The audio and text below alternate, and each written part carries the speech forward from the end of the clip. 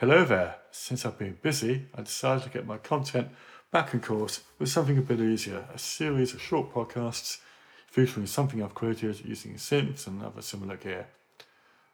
Just one idea per episode, less ramble, more kids getting down to it and showing off some good sound design, music and technology. So I'm going to see how this goes. I'm taking a break from writing. I feel that audio may be a nice change. So this recording will be featured in Substack and also in the Hive blockchain, which, if you don't know much about that, just ask me in the comments and I will maybe do a special podcast on that. So in the article I will share some links, photos, screenshots and other notes that are applicable really to the podcast. And so let's kick off this episode.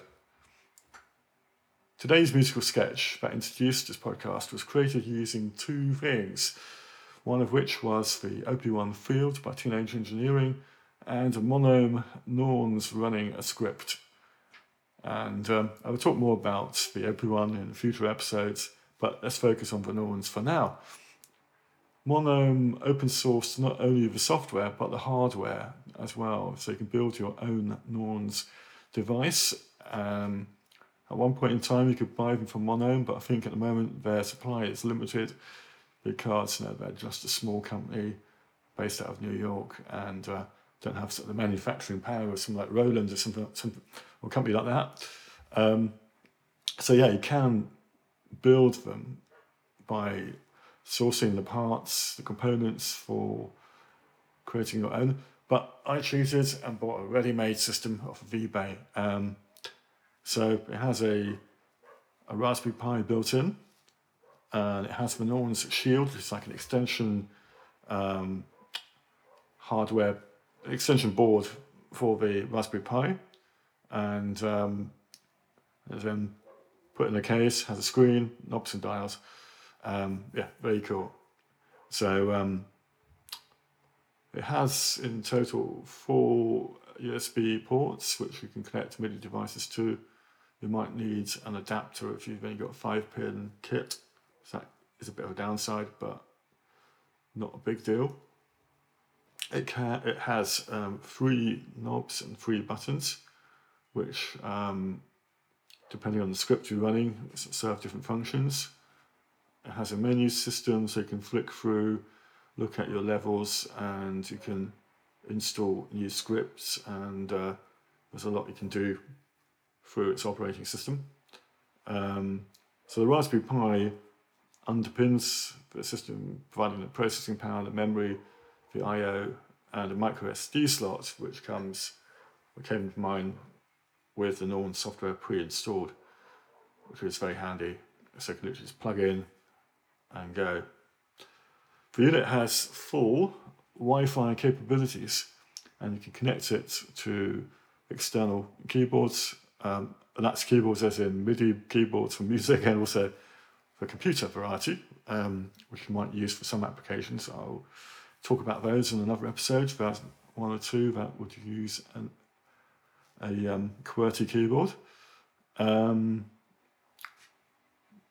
you can plug in external music hardware, and so once a device, as I was saying, it connects to Wi-Fi, and it runs a little server on board which you can access via your local IP.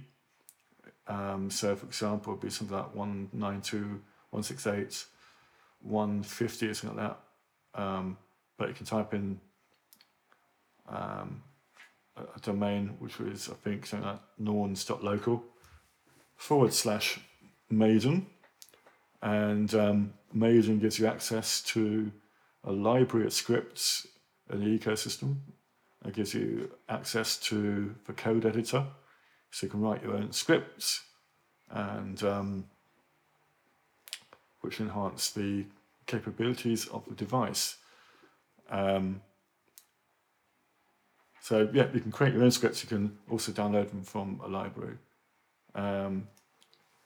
You may have heard of Super Collider. I've mentioned it before on this podcast, or certainly in my Substack newsletter. And if you follow me in Hive, you might come across my episodes I did there on tidal cycles and Superglider. The Norns is based on Superglider, which is installed in its operating system. So you can write scripts that access Superglider directly, and you can also use the scripting language Lua. That's something I've not delved into a great deal just yet, but I certainly have installed a number of scripts, and I'll get onto that in a minute. So it can do a heck of a lot. It is a very sophisticated little device, and mine cost me just around about $300, £300. You could probably get one for less if you build it yourself, or if you buy one second hand or something like that. I've seen some that are going for about £80, but they don't have a case. It's just the board. They might have to buy some other bits and pieces to finish it off. So it's very much a sort of DIY open source thing. And I will share some links to the websites where you can get lots more information on Monome. Where you can go to monome.org for starters, and that will provide you detail of this product and other products, plus all of the online resources and communities that you can join.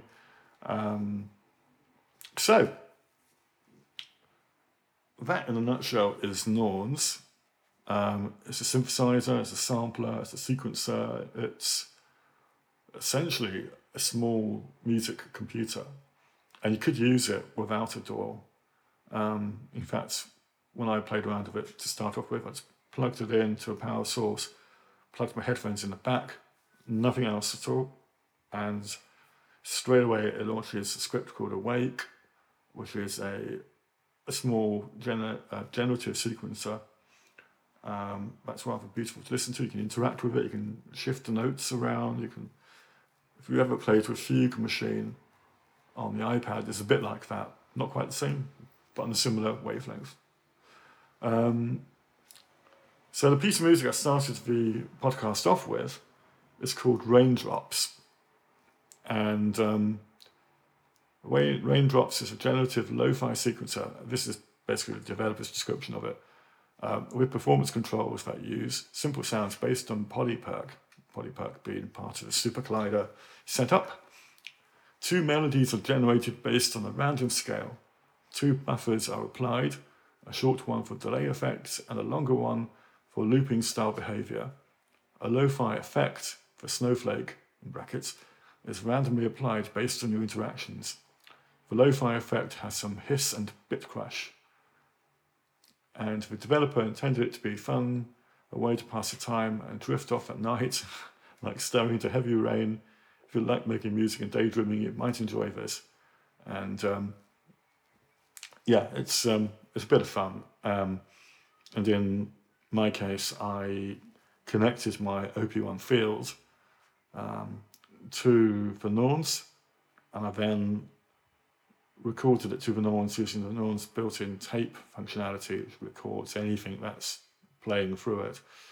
And I played a few random notes, a few arpeggios and a few bits and bobs through the OP1. And what it does is that those sounds kind of pass through, they kind of get mixed into the soundscape, and they drift away. And you add more sounds, they drift away, and then the sounds sort of kind of drift back again, and you get this sort of random coming and going, like a tide in a way of all of the sounds you've thrown into the mix play, and they drift off. Now you can hear them taking a long, long time to drift off into the distance, and then they gradually sort of go around in the stereo space and come back to you. So you have sounds being generated by Norns, and the sounds that you're throwing into it as well as by an audio input from any instrument you have connected to the Norns gets mixed in to what's going on in the Norns processing, and that gets recorded.